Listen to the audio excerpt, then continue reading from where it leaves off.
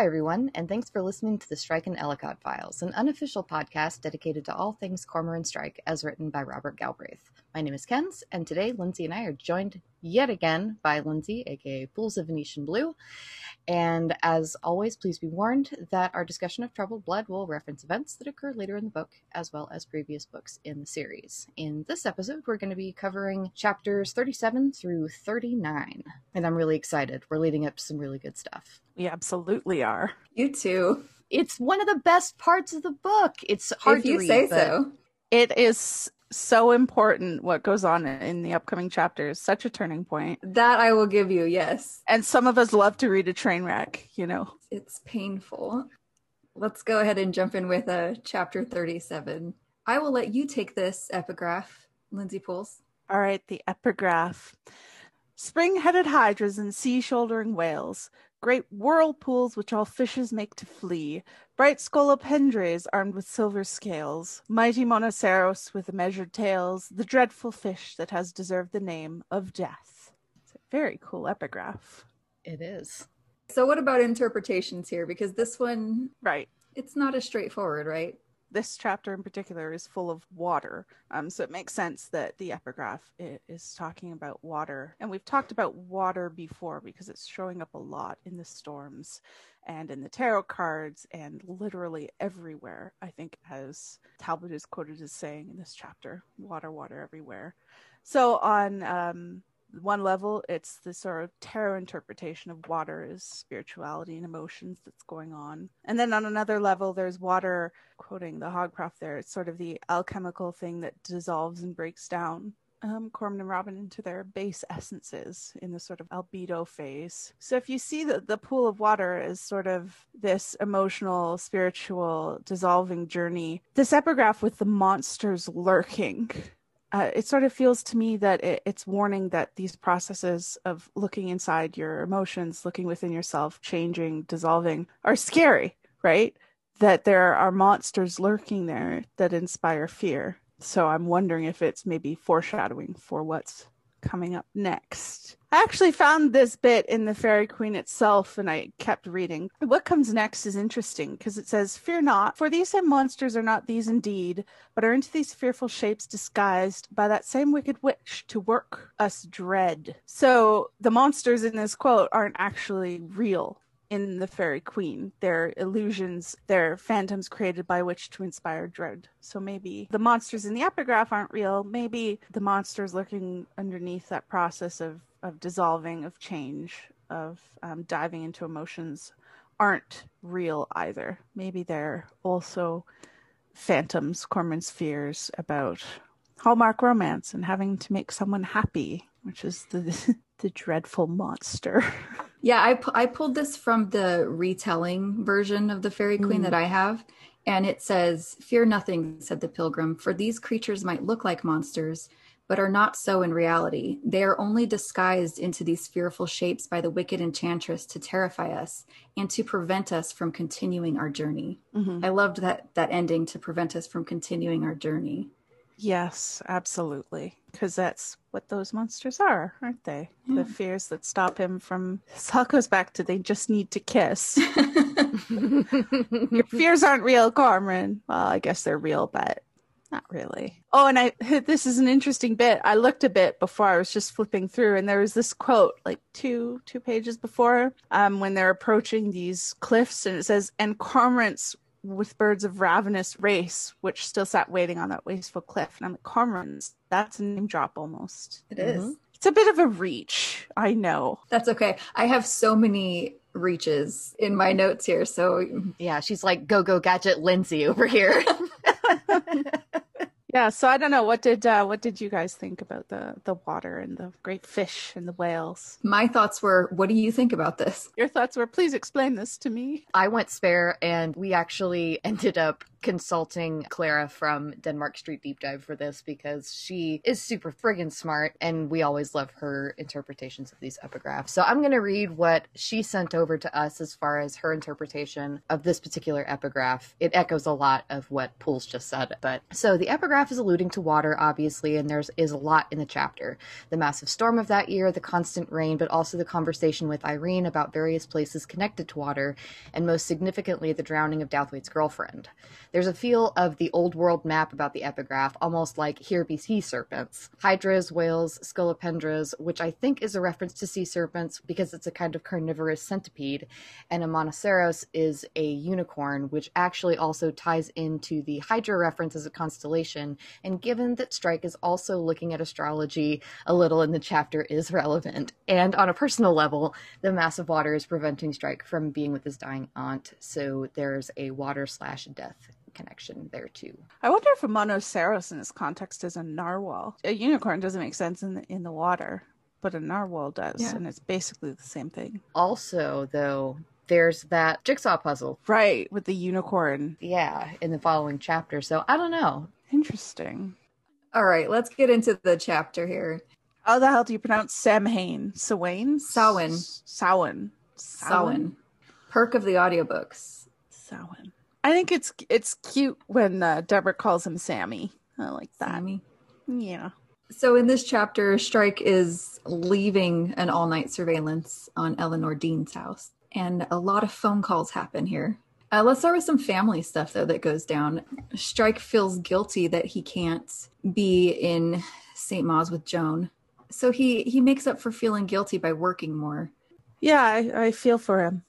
I do too in this chapter. It reminds me a little bit of what J.K. Rowling said, that he doesn't like to lean on others, that he thinks of himself as the person on whom others lean. Yeah. And he doesn't like letting people down. And I think that in this particular situation, he feels like no matter what he does, that he is. Whether he's there or not there, he's letting someone down. It's just a lot of guilt. I like that he's particularly guilty about the burden he's putting on Robin. Because, all the contractors are working a lot, but it's Robin who's running the business, and Robin who has the most burden on her with him gone, and the one who he loves the most, obviously. Say that again? Yeah. And she's the one who he loves, and so feels guilty about. Sorry, I just didn't hear it the first time. I wanted you to repeat it. No, of course. Poor guy. He's just really going through it. It's almost like this is all leading into something. I know. A couple chapters from now. It's all coming to a head. Well, let's start with the phone call here and this call to Ted. The call to Ted is great. It really is. Sad, but... Yeah, I like that he calls him boy. It's kind of endearing. Kind of endearing. This is big, manly man being called boy. It's enormously endearing. It's so sweet. That's right up there with, comment about how Joan always wanted to make herself slightly taller than Strike so that he would always be her little boy. Oh, boy. It's really nice to see this kind of father-son relationship that they have, especially in contrast to this confrontation he's about to have with his own feelings about Rokeby never being there for him. Yes. It sets up a nice contrast. Yeah. Such a short conversation, but there's so much of their relationship and their dynamic and Ted's character packed into it. They also talk a little bit more about Polwarth and the things that he's doing for them, which is nice. Who he calls Little Dave Polwarth, which is also he is little. Very cute. He is little compared to Strike. Right. But it's sweet that once you know someone as, your kid's friend, they're always going to be the little. Yeah. No matter how old they are. I love how touched Strike is by Polwarth's kindness here. I just love seeing him have tender feelings and him being more open about admitting that he has them, because he's just a big old softy on the inside, and that is cute. He is. And he immediately sends a text, no hint of irony or of reserve, thanking Polwarth and telling him what he did was important and that he'll never be able to repay it. And I think that's growth. Yeah. But maybe he always texted Polwarth sincerely just to get a joke out of Polwarth in return, which is what he's waiting for, which is very sweet. The way he looks down, already smiling in anticipation of his friend making him laugh. Oh, but it's not. Oh, This is probably the most infuriating of Al's texts for me. so infuriating. Because he's not even pretending to be understanding anymore. No. He doesn't even ask. He just says, Dad wants to call you. When's a good time? Never. Literally Yeah. never. He wants to call you. The man has met him twice in his life, and now he's like, oh, he wants to call you. When's a good time? Are you kidding me? Yeah, it's the not asking that really bothers me. Yeah, he's voluntelling him. Yeah. Like, hey, you're gonna talk and you're gonna talk on the phone. When's a good time? Yeah, I think later when he does call and there's that mention of Rokeby being the type of man who's used to getting what he wants, it almost seems like that's rubbed off on Al a little bit as well. Of course it has. Al has gotten everything he wants his whole life, I'm guessing. When we met him in Silkworm, he came off as a bit spoiled and a bit useless. He was more likable. He was more likable because he was so impressed by Strike, so we found him likable. But now he's showing off that sort of rich boy entitlement, and it is not as likable. It's the first thing we notice about Al here is the audacity. Yeah. And then it's just Cormoran thinking, why must this be happening now? Of all times, and this whole deal about blood not being thicker than water. I love that line a lot. So do I, because it shows how much Joan means to him when they're not blood related. Yeah. And a lot of people, I think the really funny thing about this particular bit is that this quote gets misinterpreted all the time. People say blood is thicker than water, and they interpret that to mean that the familial bonds that you have, they should basically always take precedent over, any other bonds that you have, like, friends, lovers, whatever. When really the full quote is the blood of the covenant is thicker than the water of the womb, meaning that the bonds that you choose to have are, more significant. And that here is really poignant. Yeah, that's really interesting. Yeah, people misinterpret it all the time, and that's certainly how Al seems to be viewing it. He's over here saying that blood is thicker than water, and it's like, it's actually the other blood way is around. thicker. Blood is thicker than water, but not in the way that you're saying. It's Right. The meaning is the exact opposite. It almost makes me think of earlier when Strike thinks about why would someone raise children that aren't biologically related to them, and it's kind of like he's answering his own question here. Because the bonds and the relationships that we choose to have are often the most meaningful. Absolutely. It struck my notice because it's another reoccurrence of water in these sets of chapters. And it's right with blood, which is the other, literally the title of the book, Troubled Blood. So there's blood and water, the two big liquids. That doesn't sound right.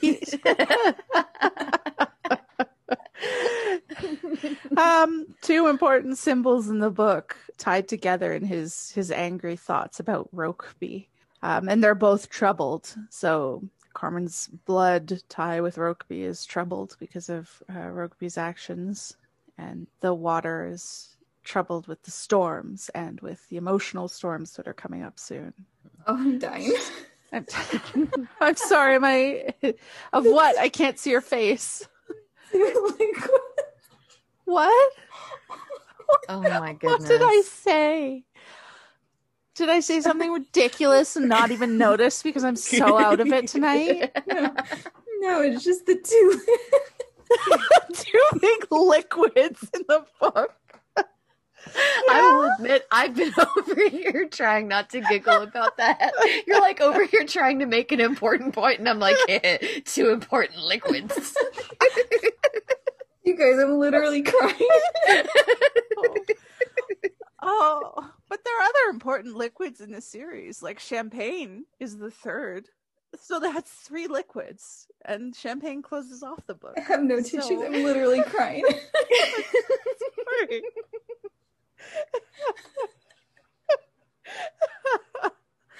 Oh, God. Yeah. I think we can agree that this quote is very thematically appropriate to the novel. Yes.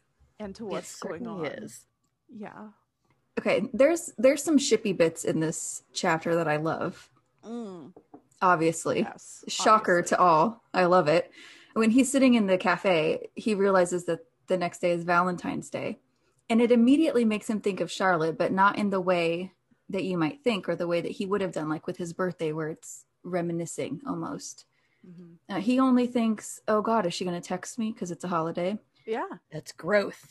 Yeah, his immediate thought is to call Robin, almost like Yes. she's the antidote to Charlotte. I love that. I do too. And he does it without thinking, without any conscious thought. He's just like, he picks up the phone and she's the first person that he calls. That's just so cute. It's not the only time in the novel he does that. He does it a few times. The quote says, automatically, without considering what he was doing, but with the same desire for comfort that had pushed him into this cafe, Strike pulled his phone out of his pocket again and called Robin. And then it goes on when she calls back. Hi, did you just call me? Said Robin. And Strike felt a certain release of tension and decided that the tea was definitely soothing his head. Right. Yes, definitely the tea. It's the tea. That is some powerful tea that he's sipping. And some powerful denial. Some powerful Yes. denial. Very powerful. For some reason, they felt better. I just love that it says that he needed comfort, because I think it's really easy to forget that Strike, as someone who doesn't often show his emotions, does need comfort. Mm-hmm. He seems to feel things so deeply too, and the fact that he's like sitting on all these very heavy emotions. And he's not talking about it. I mean, God, dude. Yeah. And here goes my bit of a stretch, right? But earlier in the chapter, he was talking to Ted, who he considers his dad, and then has to confront these feelings about a biological father who wasn't there for him. And here we see him thinking about Charlotte, who's this abusive ex who never showed real love. And what does he do? But he calls Robin his real love. Oh, wow. That is such a good parallel that I didn't notice. Yeah. I like that. That's very sweet. I like it too. I mean, as if we needed any more proof that Robin was his true love. I mean, Of course. obviously we didn't. Swans. Yeah. But it's nice to get this reinforcement. And it's all building up to that, his growing realization that he kind of doesn't want to be alone and miserable for the rest of his life. Yeah. Mm-hmm. That, sometimes it is nice to have someone who's there for you. Someone who you love. want to be there for. Yeah. Oh, he's such an idiot. I love him so much. Hard same. Yeah. There's this next bit of Robin rushing to ask the question about Max. Oh my gosh. I love that you can tell she's nervous to ask him. Is she nervous just because she's asking him a favor, or is she very consciously not saying anything about it being Valentine's Day, I don't know. even though she knows Both. it's Valentine's Day and it's weird? Or both are asking him over to her Yeah. house. Were either of you guys surprised that she didn't assume that he had plans for Valentine's Day? Or I was a little pleasantly. Really? I don't know. I guess I figured that they don't talk about that because it's, the elephant in the room. Hmm. Her just assuming that he was free, it kind of gives the tiniest bit of insight that she knows that he's not seeing anyone. Yeah, Maybe she's nervous though that he is. that could be. And she doesn't want to hear the answer to that. Maybe it's all of the above. Yeah, maybe. I think, if she was going through all this holding down the fort and he was finding the time to date, I think she would be rightfully a little annoyed. So, She'd yell at him in the street again. yeah, and honestly, he'd deserve it. Let's go into his phone call to Irene, which I find hilarious and Oh annoying. my God. Mhm. First of all, it's so funny how much he's procrastinating calling her. I think we've all been there. None of us like calling people on the phone, but calling someone like Irene on the phone? Oh my God. It's hard to talk to her in person, Yes. And he knew it was going to be a nightmare too.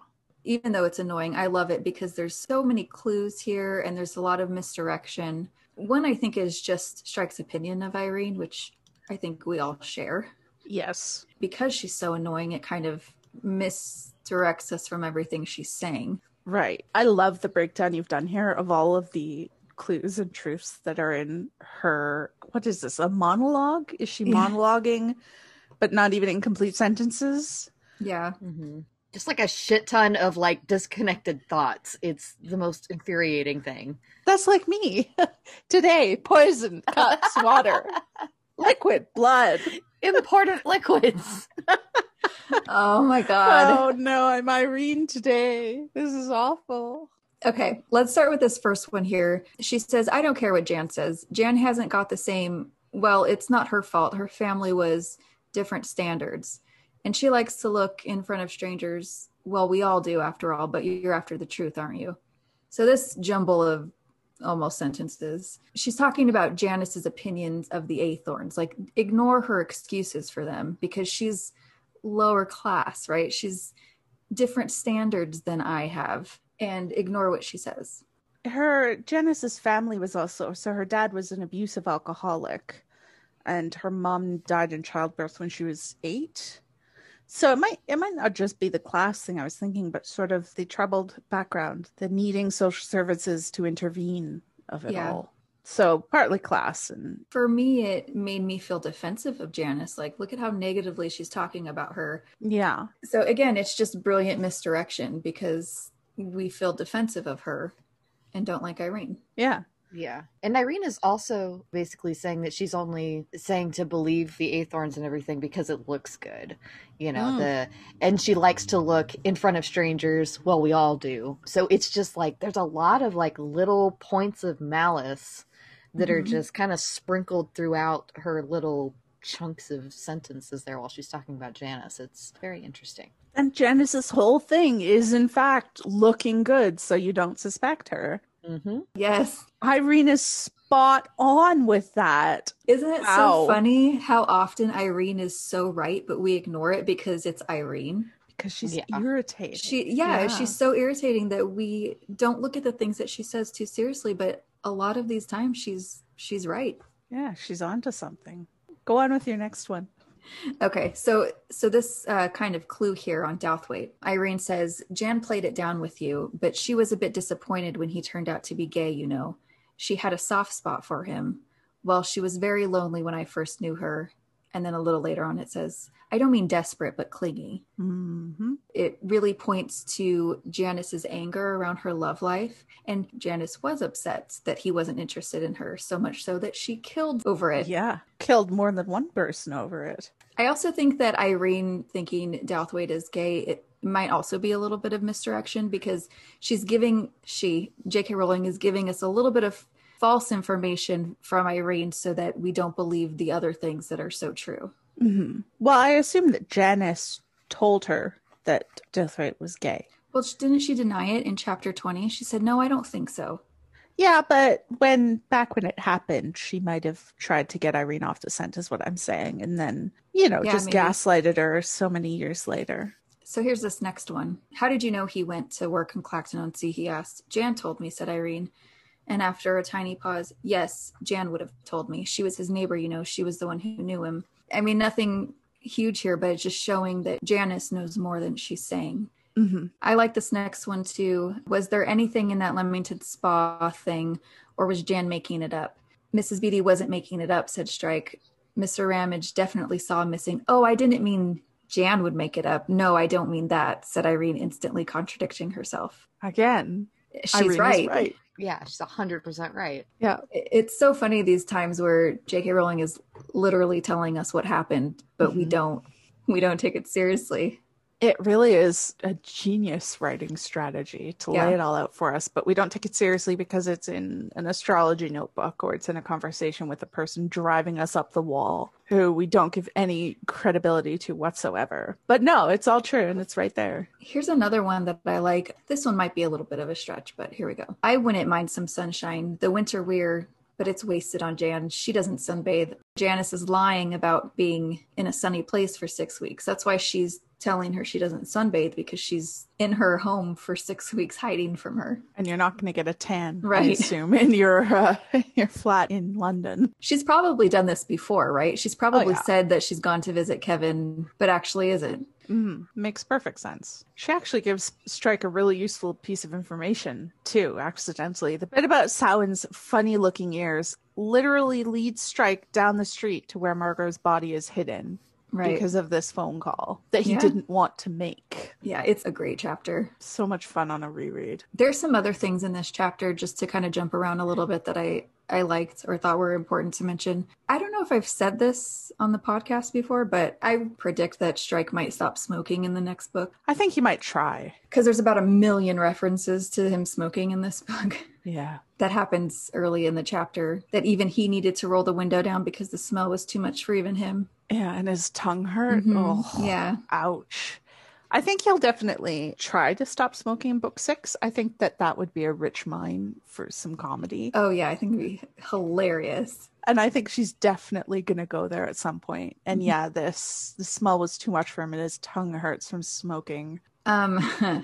We didn't talk about Morris. No. Oh, man. I hate him so much. We all hate him, even Strike. In the course of a 2-minute conversation, Morris manages to annoy the hell out of Strike, which is impressive. What's also impressive is that he's a whole different kind of annoying with Strike than he is with Robin. It is. Yeah, 2 different people and they both suck. Yeah, it's truly amazing the talent that takes.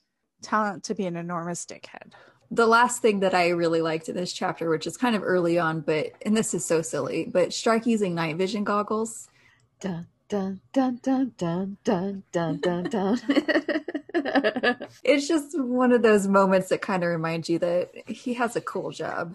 He's kind of He does have a cool. cool job. I mean, sitting in your car outside someone's house doing nothing all night sounds pretty horrific to me. But I guess if you get to do it with night vision goggles. If we're talking gadgets, I want the camera glasses to come back because I think Strike would look really good in them. I think he would look so good in glasses. I'm here for it. Yep. He would look great in them. Very distinguished. Yes. Maybe if he needs a little bit of a disguise, glasses and a beard. Oh, There you go. yes. Maybe like a cardigan, something. Yeah. And now we've devolved into full-on Strike thirst. Hey, it took us a whole chapter this time. I Wow. think that's pretty impressive. It is More than- impressive. it took us like an hour and a half to get to the thirst. For us, for me, it's impressive. I think it's impressive for all of I'm us. about to get into a lot of it in the next chapter. Oh, great. I'm so excited. Bring it on. Shall we move on to 38? I guess we should say that he does find Samhain walking Yeah. down the street and follows him home. What a hell of a coincidence that is. Well, sometimes there are coincidences, right? When you're writing the book, there definitely are. It reminds me kind of the, I don't like that kind of almost supernatural sort of feeling that he got in like Lethal Light whenever he went to where Jimmy Knight was, place where Jimmy Knight was meeting. Because he kind of went off of like a hunch basically. But it's funny how sometimes that, you know, his intuition just kind of takes him to where he needs to go without him really having to think about it. Yeah. I am sad that we didn't get to see him knocking on doors, asking if anyone remembers a nutter who's definitely not named Applethorpe, though. You're right. That would have been good. Because that would have been hilarious. I love how he does mention that, like as he's saying it out loud, he's like, "Yeah, I know how bad this is." Yeah. when he said that to Robin, Yeah. that was funny. That made me laugh. All right, should we go to 38? I Yeah. like this epigraph, even though it's kind of sad. I'll do this one if you want. Okay, yeah, go ahead. Okay. So long in secret cabin there he held her captive to his sensual desire, till that with timely fruit her belly swelled, and bore a boy unto that savage sire. Yeah, this one really jumped out to me on my first reread because we know that here Strike is in the place where Margot's body is. Mhm. And the first sentence of the epigraph is, "So long in secret cabin, there he held her captive." I know that as a whole, the epigraph is probably talking about Deborah, but if we're looking again for double meanings here, it's kind of telling us this is where she is, I think. I think absolutely. Of course, it's not he holding her captive, really, but her. She? But yeah, she was holding her captive for her sensual desire, just not Yeah. quite in the way the epigraph suggests. Mhm. But I certainly agree that there are some unpleasant implications about Deborah's life Right. with Gwilym in this Mhm. epigraph. I actually really love this chapter a lot. Mhm. Part of it is because it's so full of clues, and obviously we're here in the place where it happened, so Yeah. there's a lot of clues. There's a lot of things about Strike in this chapter that just make me love him. It's shocking to everyone, I know. Mm-hmm. We're all in shock and awe. We can start with the clues. I can save my love for a little bit later. We just had a little strike thirst diversion, so now we're back Is there to the ever clues. too much? No. Never. People are like, Never. yes, God, stop. Never. Okay, Never. let's start with the clues. You found a lot of them. Mhm. Well, there's a lot to find. I'm sure that I might have missed some, but I guess the first one that I like is, hadn't Strike thought that Albemarle Way presented a promising place to lie in wait for a victim? It's just, again, referencing that this is the place. He thinks that back, I think it's chapter 13, and here he finds himself again. Yeah, absolutely. It's kind of speaking to the means before motive thing, right? He found the means, which is that this street that the house is on is a promising place. Yeah. So we should focus on that rather than, whatever motive might be existing. The next one that I really like, this one, is Deborah's jigsaw puzzle. It says, a huge jigsaw mat was spread out on a large ottoman in front of the sofa. It bore a 2/3 completed puzzle of unicorns. Oh. Obviously, we know the ottoman is where she is, so it's very much to me like an X marks the spot kind of feel, like the answer to your puzzle is here. Yes, that is very literal. Yeah. And I love it because no one on the first read is going to pick that up and say, oh my gosh, she's in the ottoman. Mm-hmm. Mhm. But you go back and you're like, oh, the puzzle is 2/3 completed and you just found her body but don't even know it. And the unicorns, I wonder if they're like clashing horns to make an X. They are in my head. Oh, yes, that's great. Because that There would be you go. cool, right? So it Yeah, might not sure. say that they're doing it, but in my head, that's the picture. Yeah, we're going to make that true. Yeah, that's our new headcanon, guys. Yeah, I There you like it go. a lot. Yep. Another one, speaking of the ottoman, he sidled carefully between the sofa and the ottoman, which, like Strike himself, was far too big for this small room. Mm-hmm. Almost big enough to hide a woman in if she was very thin and folded up. Yeah, pointing out that it's out of place. And it's bringing our attention to it as well. Mhm. Yeah, we get there's a lot of bringing our attention to the ottoman in this. Yeah. Let me skip ahead a little bit because we also have Samhain kicking the ottoman and hurting his foot Yes. because it's filled with concrete and a body. Yeah. Probably more the concrete hurting Yeah, his- definitely. than the body. Definitely. But then the ceiling sagging under the weight of it. Mm-hmm. But just to go back up a little bit, here's this "she lies in a holy place" clue from earlier on. Strike looked around. An Egyptian ink, the symbol of eternal life, had been drawn on the wall behind the old TV. The symbol of eternal life makes me wonder. I keep going back to Hogproff's articles about this. But his article about Margot being a ghost guiding the proceedings of the novel kind of does fit with her lying. But Margot does live on, sort of. She lives on in her daughter's mind and in her daughter's nightmares, horrifically. And in Robin.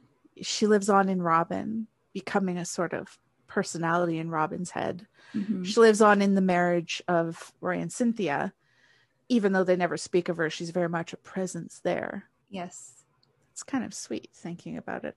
The next one that I really enjoyed, just the quote is, "The fact that the Aythorns flat had recently been mucked out by helpful relatives tended to suggest that Margot Bamborough's remains weren't hidden on the premises." It's hilarious. Yes, I like Yeah. your note beneath that. Ha! Ha. Big letters. Ha! Ha!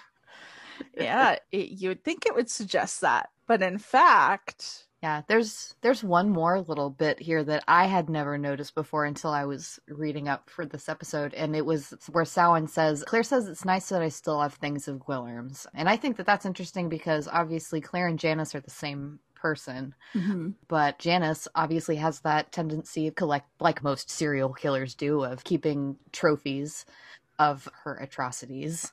So I just think that it's funny. She's kind of revealing a little bit of her cards Herself. there. Yeah, exactly, without intending to. Yeah, for sure. Yeah. And that he is someone that she killed too. Oh, it's nice you have something of his. Mhm. That person I killed.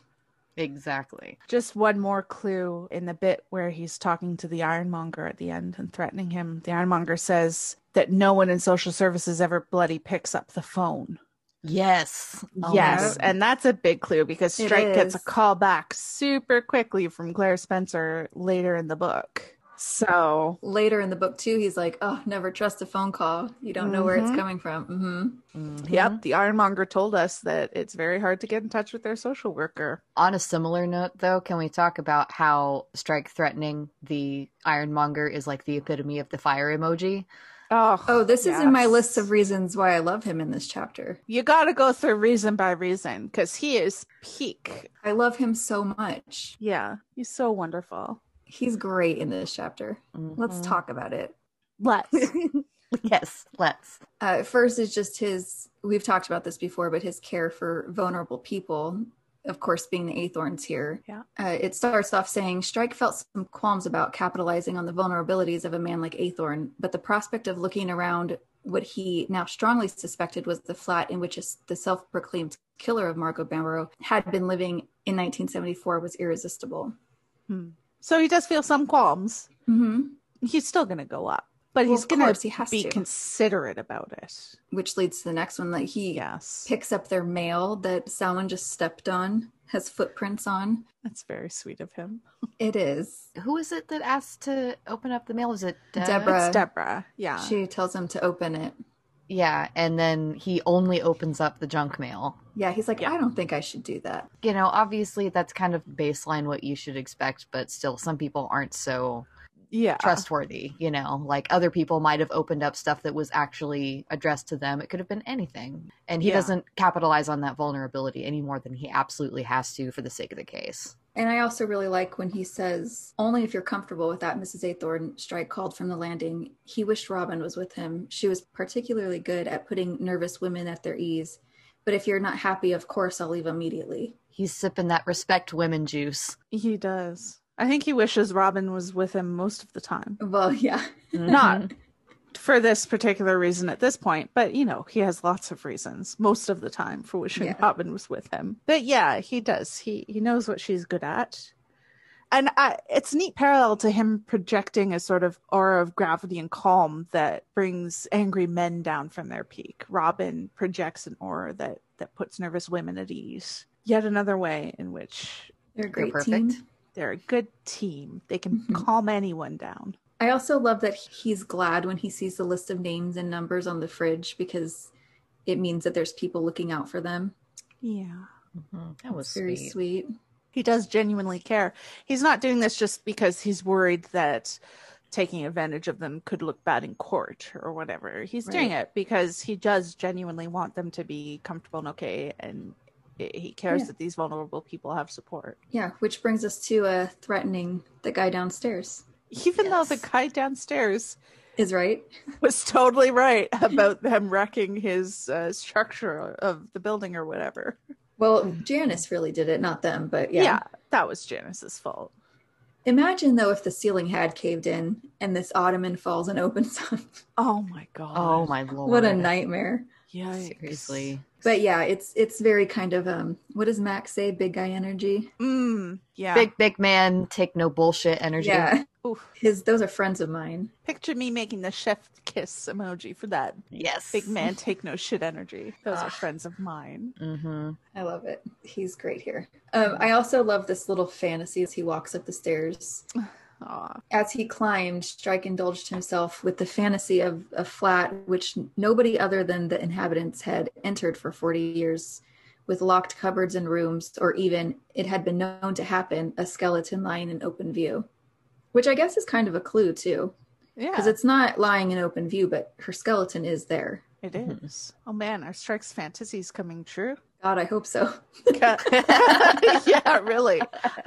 I'm sure he has some other fantasies that we all want to see come true. I'd like to read about those as well. It's called Archive of Our Own. I was going to say, I like it had been known to happen. I feel like there's a story there. I think that has happened before. I've heard stories of, going into a place and finding a skeleton because nobody's checked on them or whatever reason, nobody's been in there for forever. Whitaker kept a dead body for a month. There you go. Know. So 40 years, a bit longer, but... Oh, there's a story. You guys know The Corpse Bride? I mean, I know of it.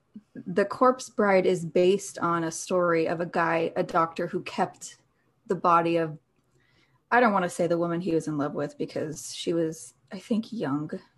Ugh. He was, Carl Tanzler. He kept her body. You can Google it and see the pictures if you want. Good. Very So yeah, it has been known to happen. So maybe he's not too off here. No. But anyway, It's a little bit endearing to me because I've said that a million times, haven't I? But it's almost kind of childlike, I guess. Strike, who's normally very logical about things, having this little fantasy of solving the case right then and there. Reminds me of Robin indulging in her own little fantasy, but that hasn't happened yet. So I'd like to read more about that as well. I think we all would. Yeah. I also like the hot chocolate. Do you want hot chocolate or not? I mean, it's Strike, so yeah, all right. Yeah, of course you would. No, that's the part that makes me laugh, right? Is that it says that he accepts it to be polite, but God, what a chore for him. Yeah. You know? Accepting chocolate. Oh. I guess I have to keep this witness on the good side. The last thing that makes me like him in this chapter, which is an endless list in reality, but when he makes sure that Samhain won't let the birds go when he leaves.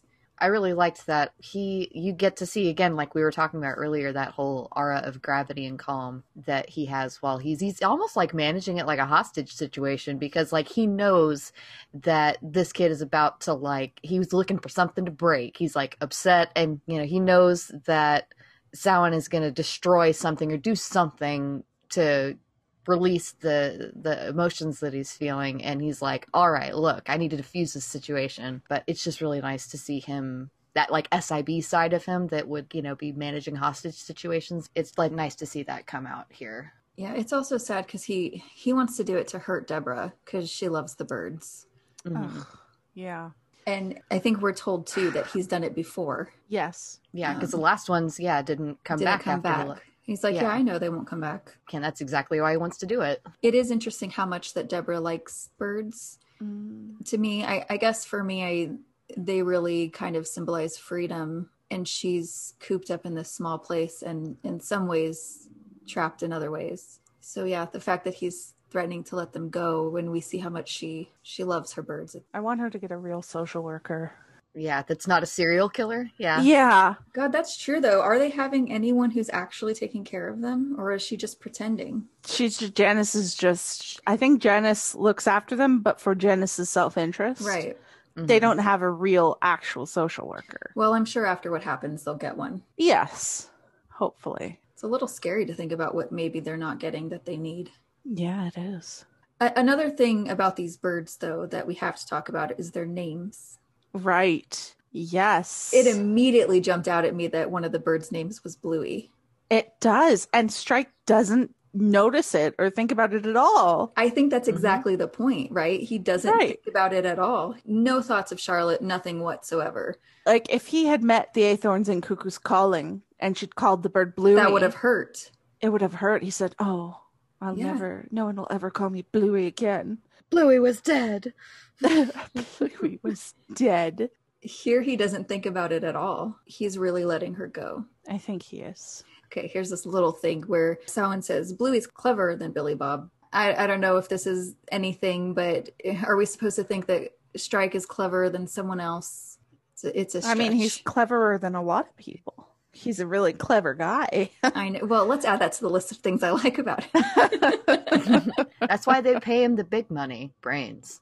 Exactly. Oh my gosh. Yeah, but who is Billy Bob other than Janice? Like most people he meets? Janice. Charlotte, since it's the Bluey thing. Cleverer in that he's moved on. Yeah. There's something there, maybe. I don't know. Yeah. Maybe. Because it doesn't seem like a random name you'd pick. No, unless he forgot that his nickname was Bluey, which I don't think she did. No, she of course being not. Joe. Right, no. The biggest thing is that he just doesn't recognize it. And it's just, again, showing us how he's moving on from her. Yeah, I think so. Do you guys think there's anything interesting about the part that Strike reads from this magic book? It says, "This I will say more, to wit, that those who walk in their sleep do by no other guide than the spirit of the blood, that is, of the outward man, walk up and down, perform business, climb walls, and manage things that are otherwise impossible to those that are awake." I interpreted it, and I could be totally wrong, but my guess was just relating it back to, everything that we were talking about, like with Gwilym and, him claiming to have killed Margot, was, people who sleepwalk, they appear to be conscious and moving around. And here we think that Gwilym is, or we're led to believe, at least, that Gwilym is Margot's killer, but he is not, in fact. Could be a stretch, but that's what I got out of it. If there's anybody else who has any interpretations on that, feel free to shout them out. Yeah, it might be a red herring to try and make us think that maybe Gwilym did kill her accidentally in his sleep. Big quotes, maybe, and I don't know. Yeah. But to me, it just made the spirit of the blood guiding people. Again, bringing in troubled blood. I don't know what any of it means, but blood making people do things. Yeah, no, it means nothing. I got nothing. I got absolutely nothing. She mentions blood a lot. It's an important liquid. Oh, God. We're going to have to call this episode Important Liquids. Only if you keep all of that in. Which I definitely think you should. I think you should. Okay, 39. This epigraph I really like, but it's also a little sad. Yeah. It says, they thus beguile the way until the blustering storm is overblown. They cannot find that path which first was shown, but wander to and fro in ways unknown. Strike and Robin are in different pages, and they're just trying to find their way back to each other, but can't. There's so much misunderstanding and miscommunication. I absolutely agree. They're a bit lost in this chapter with each other. Yeah. It's so frustrating. Which continues on into the next chapter. Indeed it does. I'm rubbing my hands together like Mr. Burns. It's almost time for them to find each other, though, so Aww. We're almost there. I like that. The chapter opens up with Robin's dream, and I'm going to read it. It's a little long, but I think it's important. Robin's alarm went off at 6:30 on Friday morning in the middle of a dream about Matthew. He'd come to her in the Earl's Court flat and begged her to return to him, saying that he'd been a fool, promising he'd never again complain about her job, imploring her to admit that she missed what they once had. He asked whether she honestly liked living in a rented flat without the security and companionship of marriage. And in the dream, Robin felt a pull back toward her old relationship. Before it had become complicated by her job with Strike, he was a younger Matthew in the dream, a far kinder Matthew. And Sarah Shadlock was dismissed as a mistake, a blip, a meaningless error. In the background hovered Robin's flatmate, no longer the disengaged and courteous Max, but a pale, simpering girl who echoed Matthew's persuasions, who giggled when he looked at her and urged Robin to give him what he wanted. Only when she managed to silence her alarm and dispel the fog of the dream did Robin, who was lying face down on her pillow, realize how closely the dream flatmate had resembled Cynthia Phipps. Okay. What I take from this is, I think maybe, it's Valentine's Day. I think we already know that Robin is kind of missing companionship or relationship, and maybe she's feeling extra lonely. She's dreaming about a time before Strike, younger Matthew, kinder Matthew, of when she last believed she was happy in a romantic relationship. But I think the most interesting part is Max turning into Cynthia, because Robin believes that Cynthia is trapped in a life that may not have been meant for her. So Cynthia popping up is almost like a reminder to herself that she doesn't want that life with Matthew, even though maybe her loneliness or sadness is making it momentarily appealing. Yeah, definitely. I think that's a great interpretation, especially the bit about Cynthia. Absolutely. I'm just shocked at how often these two have dreams that seem to speak specifically to their situations. Because, I have dreams that I'm in a Criminal Minds episode, and I'm waving goodbye to Rossi as he drives past me in a truck, which I don't think has quite the same resonance with my life. I think I get a pretty good mix, actually. Really? Yeah. I sometimes dream I'm reading the next Cormoran Strike book. Oh, can you have those dreams more, please? Last time, before Troubled Blood came out, I dreamt, and I remembered the plot of the book when I woke up, and I wrote it down. And it was actually pretty close, if you squint, to what Troubled Blood ended up being. So I took credit for that. I took credit. But I haven't remembered any of the ones recently, which upsets me. Probably as time goes on, it hasn't even been a year yet. Give it a year and a half and I'll be really dreaming about it. I really felt for both of them in this chapter. Oh God, I was just exhausted. They're both having really hard mornings. Speaking of dreams, Robin's morning reminds me of like stress dreams I have where I can't get ready on time. Oh God. Yeah. You know, like no matter what I do, I can't dry my hair or can't find the shirt I was supposed to wear, or, you know, can't find my keys. I have those stress dreams, except I'm waitressing again and I'm trying to take a table's order, but for some reason they just won't finish the order, or I can't fill up all their drinks, and tables just keep getting sat. Oh my God, those are the worst. So this is what her morning reminds me of. So it's very stressful. Probably why it's such an exhausting chapter to read. Yeah, there's more with Robin. I guess we can break them down. Let's talk about Robin's day. Robin's no good, very bad morning. There we go.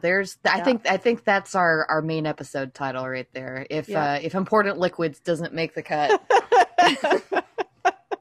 Yeah, it's a rough day. A stain on her sweater, running late. And then Jonathan calls with another person. Jonathan being very much a little brother. Who is this person related to Robin with such a lack of tact? I don't understand. He's the youngest child. An early 20s youngest male. Yeah. Yeah, my little siblings would do this exact same shit because it's what little siblings pull on bigger siblings. I don't know. My brothers would never do this. Oh, someone taught them manners, I guess, because no one taught mine manners, or it just didn't stick, I guess. Hopefully my mom doesn't listen to this. Yeah. She'll be like, I'll tell you what. No, to me, Jonathan, I was like groaning on Robin's behalf. Because, it's so stressful. Another person. Especially for Robin having some strange guy in her house. Mm-hmm. Well, I think it would be a big deal for a lot of women. Right. But Jonathan should really know better. I'm guessing he was facing a lot of pressure from Courtney. Yeah, I kind of think that he had thought, well, it's Valentine's Day, so he thought that he and Courtney were going to go have a good time. He doesn't actually want Kyle there. No, he doesn't. Spoilering their names. He doesn't want Kyle there. He has to ask. Yeah. So he doesn't want Kyle there. Robin doesn't want Kyle there. No one does. Yeah. Ugh. The next annoying man in this chapter. So many annoying men. Morris. This quote here, she wished she could easily shrug off the lingering, unreasonable, but no less potent sense of shame she felt forever having seen his erection on her phone. God. And he's totally recovered at this point. Yeah. He doesn't feel bad at all. Of course not. Of course she's the one stuck feeling bad about having her boundaries crossed in such a horrific way. God. Let's start a Punch Morris in the Face club. Robin is the founder. Robin, founder and president. Yeah. Next comes their disastrous, well, I guess not disastrous, but not a comfortable meeting with Strike for her. She feels so criticized when really he's just running on no sleep as well, and they're just not talking well. But I guess it just confuses me a little bit because I don't read that as him criticizing her at all. Oh. All of the things that she's worried about, that she's running late, so he's mad, that he's criticizing, that she didn't find Oakton. I don't think that those thoughts ever enter his mind. No, of course they don't. I think as a woman in academia, I identify a lot with Robin here because I too read all kinds of criticisms into the mildest things people say to me, especially about my work, because I feel insecure about it. So if I was Robin in this situation and Strike was being short with me and I was being confronted with the fact that I hadn't found Oakton and I hadn't gotten in contact properly with Amanda White, I would feel immediately defensive and super criticized, even if he wasn't criticizing me. I mean, she's projecting a lot of her insecurity onto Strike. That's exactly it. I'm just, if I was in her shoes here, I can totally see how she's feeling criticized, even though he's not actually criticizing her and he doesn't think those things. She also thinks about all of the guys sitting out in the outer office and how she used to be one of the temps. Yeah. Yeah. Again, I don't think that he would ever for a second think that she doesn't deserve to be there. No, of course he wouldn't. Oh, but yeah, that doesn't never. mean she's not insecure and imagining that. Right. Robin has a long history of imagining Strike is thinking things that he's Right. not. She does it all the time, thinks she knows what he's thinking, and she's usually very wrong. I think there's a part of her that's still kind of clinging to the idea of what she thinks that Strike wants in a partner. Yeah. And even though she's like working her ass off and, doing her work and his, she still doesn't feel like, I think she wants her vision of what Strike wants is like somebody who is completely unflappable, does everything right the first time, doesn't get emotional over cases. And it's like, that's not. Well, and in reality, he couldn't be more grateful for her picking up all the slack while he's gone, and all of those things. And as he said in the previous chapter, her ability to put people at ease, her particular qualities are really valuable to him. God, they need to talk. They do need to talk. And Robin needs to grow in her But I think having Morris on this team, as we see during this team meeting, is undermining her confidence in a big way. Yeah, Definitely. Can we talk about the flowers? What do you guys think about that whole exchange? And isn't it obvious?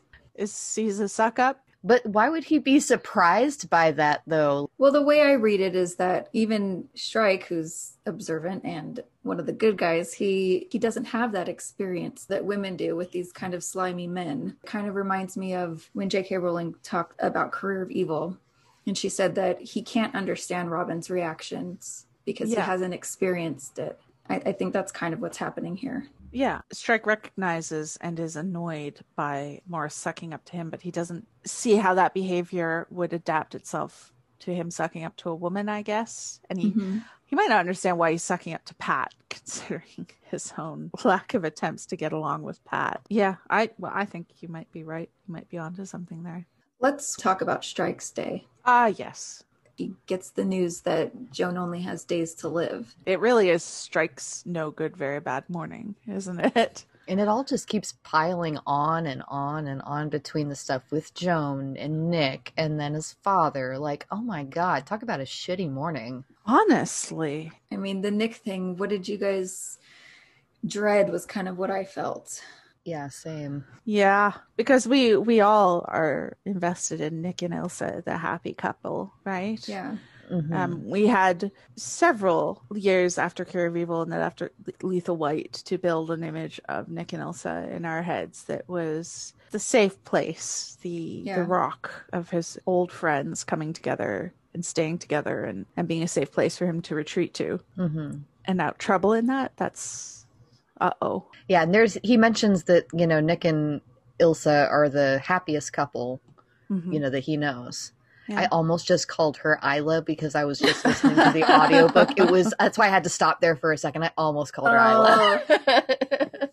Yeah, and Nick's sounding like he'd been shouting. In hindsight, I wonder if it's also crying because that seems appropriate.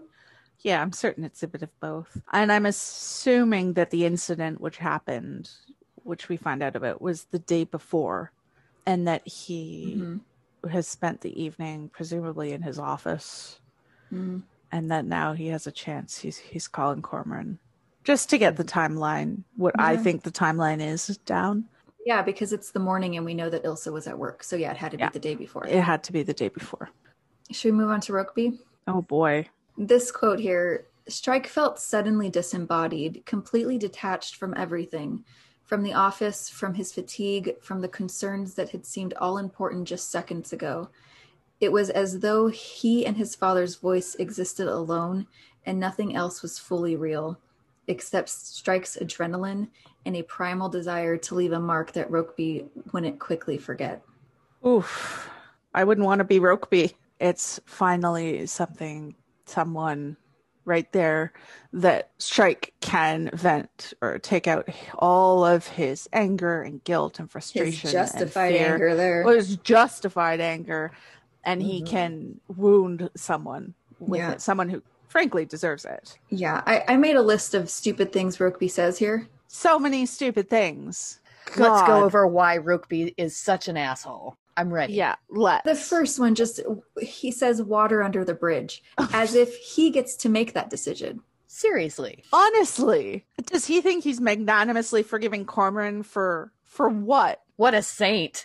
What does he have to forgive him for? I guess repeatedly telling him to stick his money up his ass and set fire to it. Well, good for him. Good for him. Good for you. To do it. The next is that he calls it a feud that they have.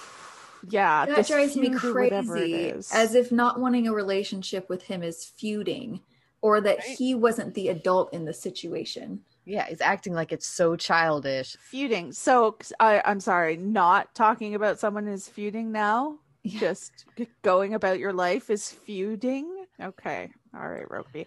I think this is really revealing what kind of a person Rokeby actually is, and why I don't think he's going to have much of a redemption arc, really. The next one, when he says there's two sides to every story and then starts talking about Leda, and like I think he makes a comment about her and her men. And all her men. Why did he think that this is a good strategy? Let me start bad-mouthing his mother. That's going to work. I'm trying to endear you to me. Yes, let's insult your mother and basically call her a whore. That's great. Because Rokeby feels like the injured party, and he feels like if Cormoran just understands that Leda was the bad guy here and that I'm the good guy.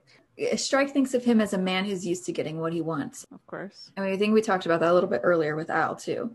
And him not getting it, you see him losing his temper slightly. He loses his cool. And then his offering him money. When has that ever worked in the past for Rokeby and Strike? He's tried it a few times. It's probably the only way that he knows how to relate to people. It seems likely. I wonder how many actual real and meaningful relationships he has in his life that aren't based on what he can give someone. And maybe his kids, but I don't know. Yeah, I don't it's know. a little bit sad, maybe. I'm not shedding a tear for Rokeby. He's over here playing the world's tiniest violin. Yeah, there are other people I'm giving my sympathy to first. Rokeby can take his millions of dollars and his mansions and his poor sad life of his own doing and set fire to it. Yeah. Shove it up his arse first. Definitely. I kind of wanted to hear Strike's whole tirade against Rokeby. Yeah. I'm sure, because it would have been like 10 million times more satisfying if you heard everything beforehand and then it just ends with a nice, so go fuck yourself. Oh, that would have been great to know. I want to know what he said. But in some ways, isn't leaving it up to our imagination even more powerful? Yeah. He could have, because now we're just like, oh, what did he say? Whatever we can imagine might be better than what. No, I don't believe it would be better than what she could write. I also want to read it. I'm sure it would have been amazing. I think that maybe we'll hear some more on that. It'll be obliquely referenced later. Yeah, I feel like Rokeby has been, this whole novel, Rokeby's been escalating with the contact. And his, forgive me the term, but his flying monkeys, getting his kids to contact for him. And now the final escalation, the phone call. He cools off for a bit at the end of the book, but I don't think he's done. And I think I think showing up at the office is the next step, to be honest. Yeah. Pat will probably be very excited about it because we know Pat is a great judge of character of men in the office. Other things that stood out to me, I guess, in this chapter, unless anyone has anything else on Rokeby. No, he's just awful. I think we're all sick of Rokeby. We're all agreed. Just shut up, Rokeby. Sit down. One thing that made me kind of roll my eyes at Strike here is when he mentions Oliver, which is Vanessa, and he just assumes that they're not together anymore. It's like, no, right? Dude, sometimes people stay together. It is a thing that happens. I loved that. I thought that was so funny. Yeah, it was. And Robin corrects him. She says, well, he's her fiance. And Strike's like, oh, right. Okay. Him. It's okay. We have some growth in that department coming up, so that's fine. Oh, absolutely. The next one is during their team meeting, Barclay on postcard. I loved this because we see in Lethal White when Strike is remembering how he met Barclay, that he's a good detective. He is a good detective. We don't really see him ever, but here he talks about how he looked up information on the painting in order to have something to talk about and how he worked in The Weatherman, and it was great. He was great. He is a good detective. And I mean, doesn't Strike earlier rate, he rates him his second best after Robin, doesn't he?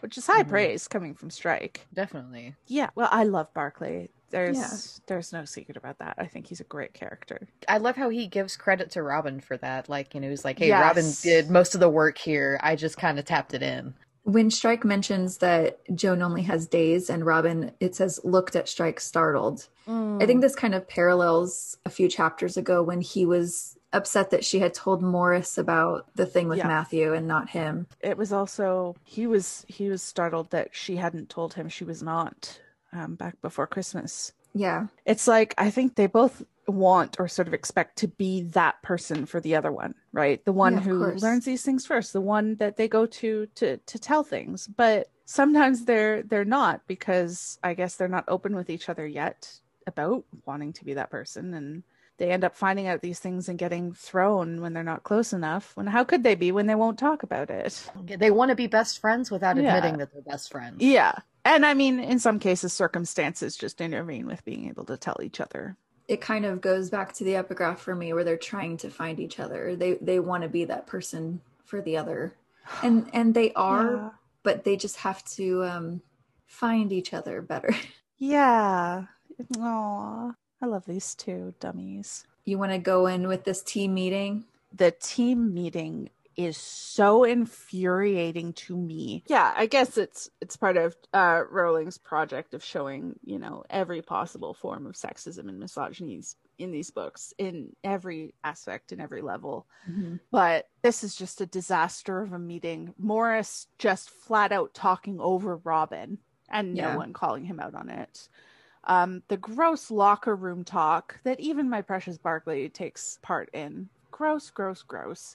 Hutchins being indifferent and callous about the snuff film. Do you think he's callous? Oh, indifferent. Maybe not callous.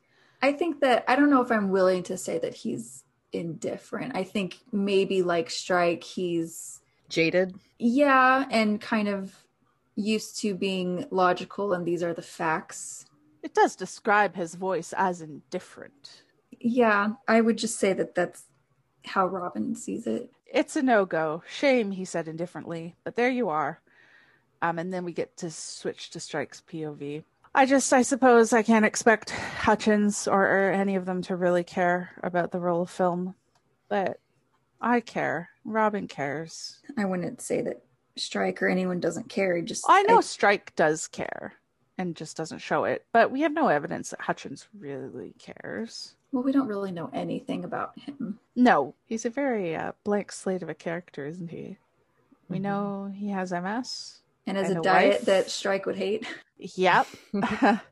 I can see that same kind of training to be logical, and these are the facts. And yeah, it's possible. I mean, yeah, I might be coming down on Hutchins because all of the men are infuriating me in this scene. But I think it goes back to the very opening interview with the doctor, who said it's all about the way the team meshes. Having Morris on this team is making the rest of them shittier. It's Morris's presence that's shifting it to this bro dynamic, I think. If Morris wasn't there, I don't think Barclay would instigate this kind of stuff. He might, but no one would be talking over Robin if Morris wasn't there. She'd be able to actually say things.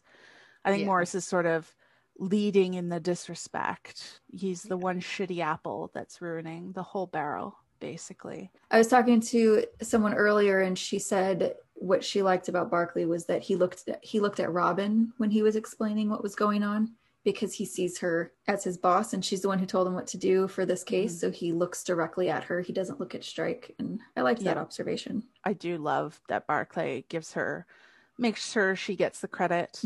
I've had male colleagues who do that as well, and it's really important when that happens. It's a signal of a decent guy, I think. Going out of their way to make sure you get the credit you're due. It's a green flag.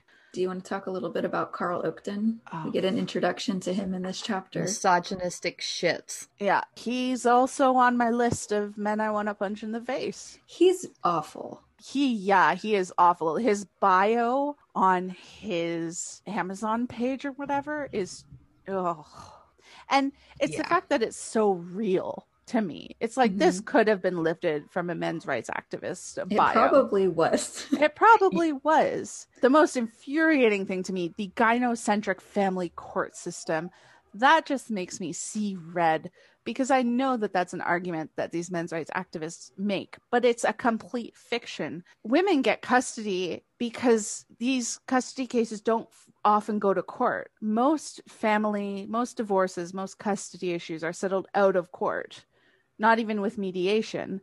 Women get custody because the men don't want it or don't want to fight for it.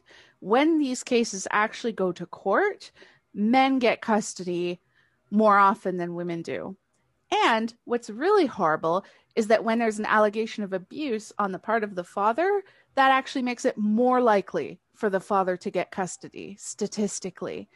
Something like the percentage of fathers who get custody in courts is in the 60s. And if there's abuse alleged, it goes up into the 70s, which I think shows how much society believes women and children, because a woman alleging abuse is a sign that she's crazy and that the father's rights need to be enforced even more rigidly.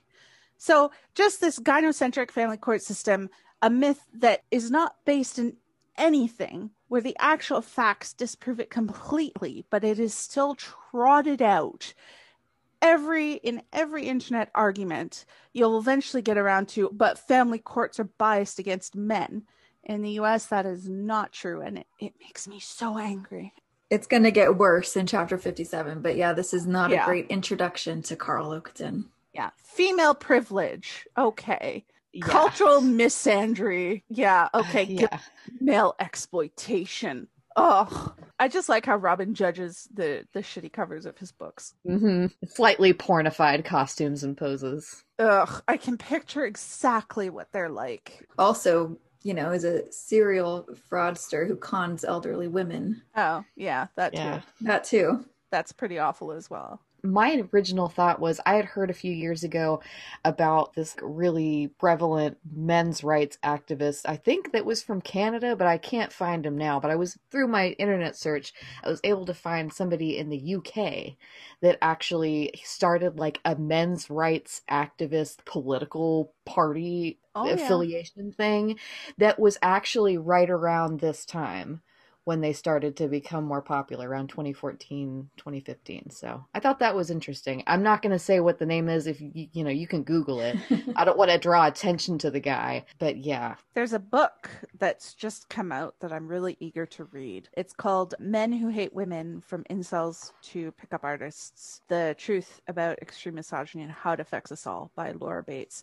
It's a woman who did a deep dive into these online communities and explored the horrific stuff that's happening in here. I really, really want to read it, because it talks about how young boys are targeted and drawn into these movements, right? Mm-hmm. And if we don't know how that happens, then how do we stop it from happening, right? Absolutely. Should we end on a slightly funny note, just to lighten it up? Let's lighten the mood a little bit, because that got very depressing very quickly.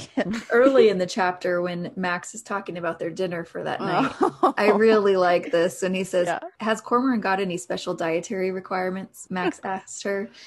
And when Robin looked blank, he said, for tonight, dinner. Oh, said Robin, no, he'll eat anything. That's our Cormoran. We know. He will eat. Oh, let me add it to my list of reasons I love him. Oh, now I'm excited to read about Cormoran praising Max's cooking while completely drunk. Yes. I mean, if you drink that much, anything is going to taste delicious. Yeah, in my experience. Yes, but even Robin says later that in your experience. Yeah. Well, like I said, I've been to a lot of dinner parties drunk and gotten into a lot of arguments about porn. It's relatable. It's very, very relatable for you. It's like chapter 40 was written for you. Honest to God, I think it was, and I'm really excited when we finally get to talk about it. It was completely ripped out of your life. It could have been, yeah. Annoying vegetarians and all. Or is she vegan? She's vegan. Annoying vegans, inconsiderate siblings, and very hungry pets demanding scraps. Yeah, that's my life. Well, that was fun. Yeah.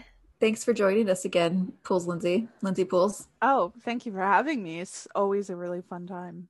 Yes, especially this time. It was especially fun. It is always especially fun. I actually laughed so hard I cried this time, so... Oh, great. Well, that'll do it for this episode. Thank you so much for listening. If you enjoy what you've heard so far, don't forget to follow us on social media. We're on Twitter, Instagram, and Tumblr at the SE Files Pod, with regular updates announcing future episodes. If you'd like to send us a response to anything you've heard or have something you'd like us to discuss on the show, you can always email us at sefilespodcast@gmail.com. We would also appreciate it if you left a review for us on the podcast platform of your choice, and we really appreciate your support. We actually just hit 5,000 plays recently, so we cannot thank you enough for all of the support that you guys have given us. Thank you so much again for listening, and we hope to catch you next time for another exciting episode of the Strike and Ellicott Files.